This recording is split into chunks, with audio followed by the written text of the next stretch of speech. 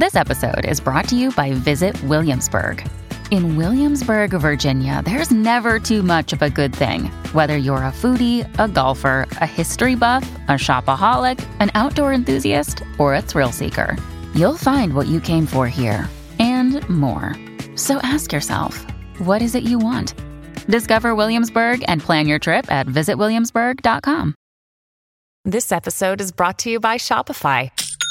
Forget the frustration of picking commerce platforms when you switch your business to Shopify, the global commerce platform that supercharges your selling wherever you sell. With Shopify, you'll harness the same intuitive features, trusted apps, and powerful analytics used by the world's leading brands. Sign up today for your $1 per month trial period at shopify.com/tech, all lowercase. That's shopify.com/tech.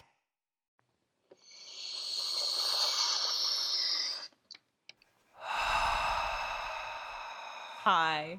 Theory.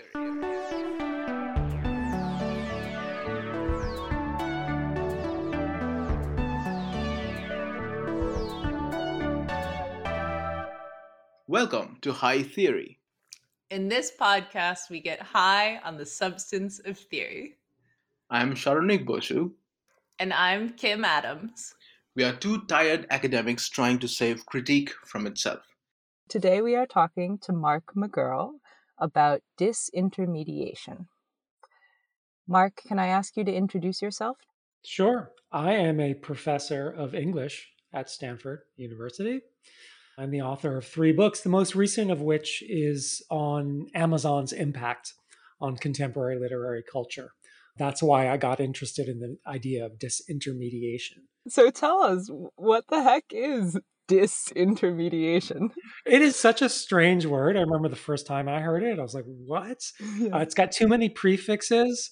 It's almost a double negative, but not quite. Yeah. So it's a very strange word, but it emerged in the business world. And what it essentially means is getting rid of the middleman. That's really all it means. And I think it became particularly salient with the rise of the internet, which seemed to offer tons of opportunities for so-called disintermediation, even though, of course, the internet is itself a medium. So it's a form of mediation. That's what's sort of tricky about it. But in some ways, you can sort of understand how you could conceive of connecting to somebody on the internet as leaving out somebody else, especially selling things on the internet directly. Okay. Because, of course, getting rid of the middleman is a path to profitability. And that became a dominant theme, of course, with the rise of internet e-commerce for the past 20 or 25 years. So people were asking themselves, okay, what business can I disintermediate?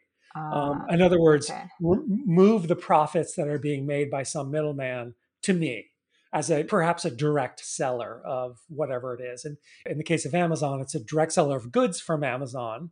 So they're cutting out the brick and mortar person. Yeah. But more importantly to me, they have a whole huge self-publishing apparatus called Kindle Direct Publishing. In 2018, 1.8 million works were self-published with an ISBN number, most of them via this medium KDP. And in that case, a writer of a book is publishing their work via KDP, and they're cutting out Knopf, Random House. So the middleman there are traditional publishers. Okay. What's left behind, of course, is Amazon as the new mediator. But to a lot of people, this looks, because the barriers are so low to publication. In fact, there are no barriers except the ability to upload your book to the KDP site. This looks like disintermediation. Okay, so I think you're getting us to the second question here, which is, how do I use disintermediation? Yeah, I mean, that's just a funny version of the question. The most practical way is to okay, how can I use the internet? Fair. Is one version of that question. But it's sort of systematically asking oneself, okay, I have this supercharged medium, the medium that brings together all media. Yeah. It has vast reach. So I at least have the technical possibility of connecting with people so-called directly in a way that I wouldn't have 25 years ago. Using disintermediation really reduces to that question. How can I make use of an incredible, a really revolutionary new medium to connect with people?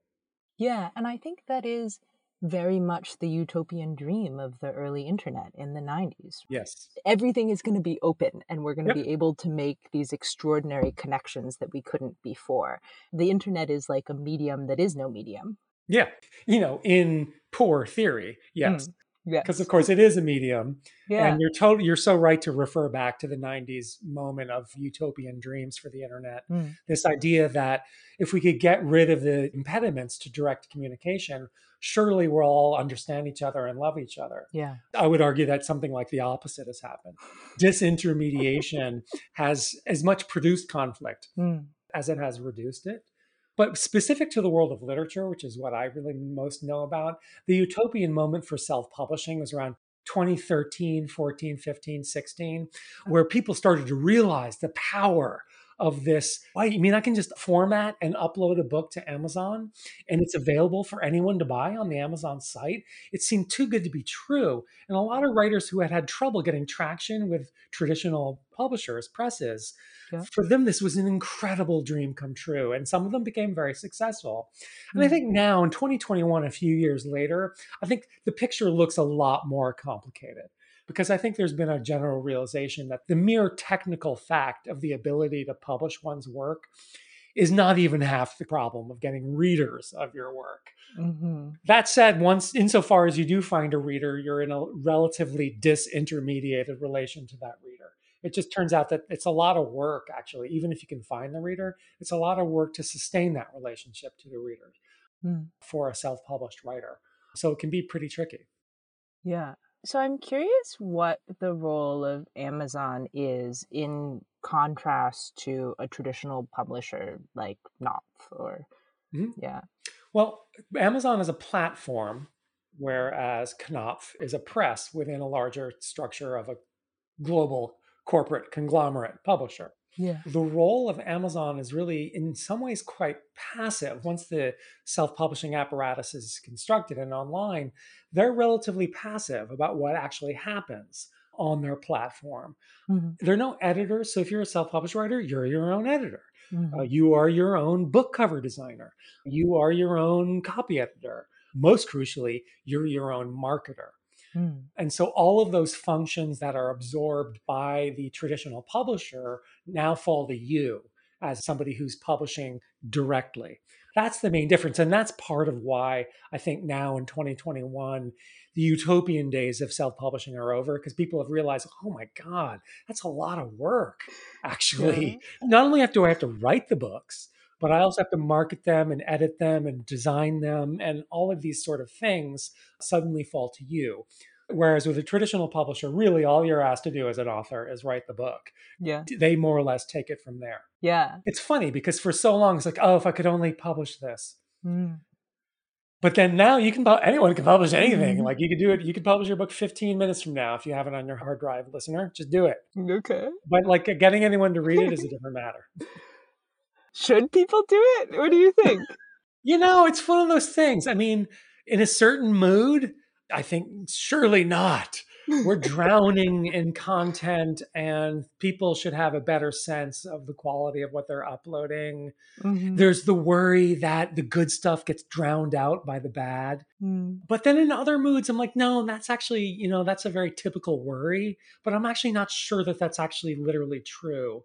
Once you get down to how people actually find their way to things. So Amazon, it has millions of products, right? So the first thing it has to do is give you ways to not just sit there panicking about all your options as a shopper. And that's why they have this very carefully, cultivated review system. So if some product has all 5 stars, you cut to the chase and buy it rather than examining the 57 other products that you could buy. And then just on and on and on. They have all these mechanisms, the algorithm, which brings things that might be interesting to you in front of your eyeballs. All of those sort of conspire to reduce the complexity of the situation. Let's put it that way. And if I'm in a good mood, I think, it mostly serves to get to people more or less what they're looking for. And so if I'm in a good mood, I don't worry so much about the vast ocean of content that's out there getting in the way, because I do think people find their way to what they want anyway. But then, of course, then I wake up and I'm in a dark mood. I'm like, oh God, we're all drowning in stuff and nobody can find the good stuff because they have to get through 1.8 million versions of the bad. Even though I just wrote a book on it, I remain ambivalent, and the ambivalence is threaded throughout the book. This is in some ways an amazing system, and in other ways sort of disturbing in the over plenitude that it produces. Did you consider self-publishing your book? I did. Yeah. I did actually, yeah, because I thought, I'd already written 2 books through traditional means, and I was like, well, I could. And my last book was sort of a thing, and so I was like, I could get away with it. But in the end, when I really thought seriously through all of what it would mean to do so, I decided to go with a publisher for this book that I admire tremendously, Verso, a publisher with a very sort of specific thematic interest in leftist thought. And I very much liked the idea of being associated with this press. They make beautiful objects. Their books are beautiful. And sure enough, my book is beautiful. And so I appreciated the idea of doing it. But then the reality set in and I was like, I'm actually going to go in this direction because that's just sort of what my instincts tell me to do. Yeah. In the largest global sense, Amazon is an engine of consumerism. Yeah. And consumerism is a serious problem for a warming planet, right? And so just the ideology of continual optimization of your material life, finally, bottom line, insofar as Amazon supports that, it has to be fundamentally questioned. That's the bottom line. And then it's aggressive relations to other businesses, it's monopolistic practices. There are all sorts of reasons to criticize Amazon. But I didn't want to, not acknowledge that this opportunity to present your work to the world is an interesting wrinkle in literary history and not one that's entirely negative. The populist in me wants to appreciate it, wants to think, oh, I'm glad that more people have a shot, because I'm well aware of how the whole sort of network, the prestige network, works, and it works to exclude lots of people who never get their shot. And so, I'm populist enough to admire the system, but also realistic enough to know that it's a corporate populism. And to that extent is tied to other phenomena that I'm just not going to be able to get behind. And then tied finally to sort of deep concerns about the future of the climate in a world where we're constantly encouraged to consume more and more and more. Yeah. Okay, well, on that note, let me ask you my final question. How will disintermediation save the world? I'm not expecting it to be honest. Fair. Because the road we've traveled from disintermediation as an unalloyed good, as the road to utopia, a utopia of common understanding, and everyone getting what they want, has been substantially refuted in the last couple decades of history. That said, if one wants to be hopeful and utopian, it's true that this medium does remain there, waiting for people to get together and pursue common good through common effort. And so, if I wanted to insist that actually there is some save the world dimension of disintermediation, it would be the possibilities for political organizing and interest group organizing that it presents. Now, that said, oftentimes I see people with political interests exactly the opposite of mine organizing on the internet. And so one has to sort of acknowledge that it's a value neutral opportunity. And so it's not necessarily going to save anything. It might ruin things. Nonetheless, there it is as a platform for people to connect together without the heavy-handed interposition of a middleman. What fascinates me about disintermediation is that it turns out to be like a version from the business world of the sort of the key concept at the heart of the internet itself. I so hope that it has beneficial effects. Thank you so much for coming on High Theory. It was my pleasure. And thank you for listening to High Theory. If you like our podcast, please review and subscribe on Spotify, iTunes, Patreon, or wherever you get your podcast fix. Sharonik Bosu manages our social media presence. Owen Quinn composes our theme music, and Kim Adams and Sharonik Bosu edit our audio. You can also find us at hightheory.net. We hope you have a highly theoretical day.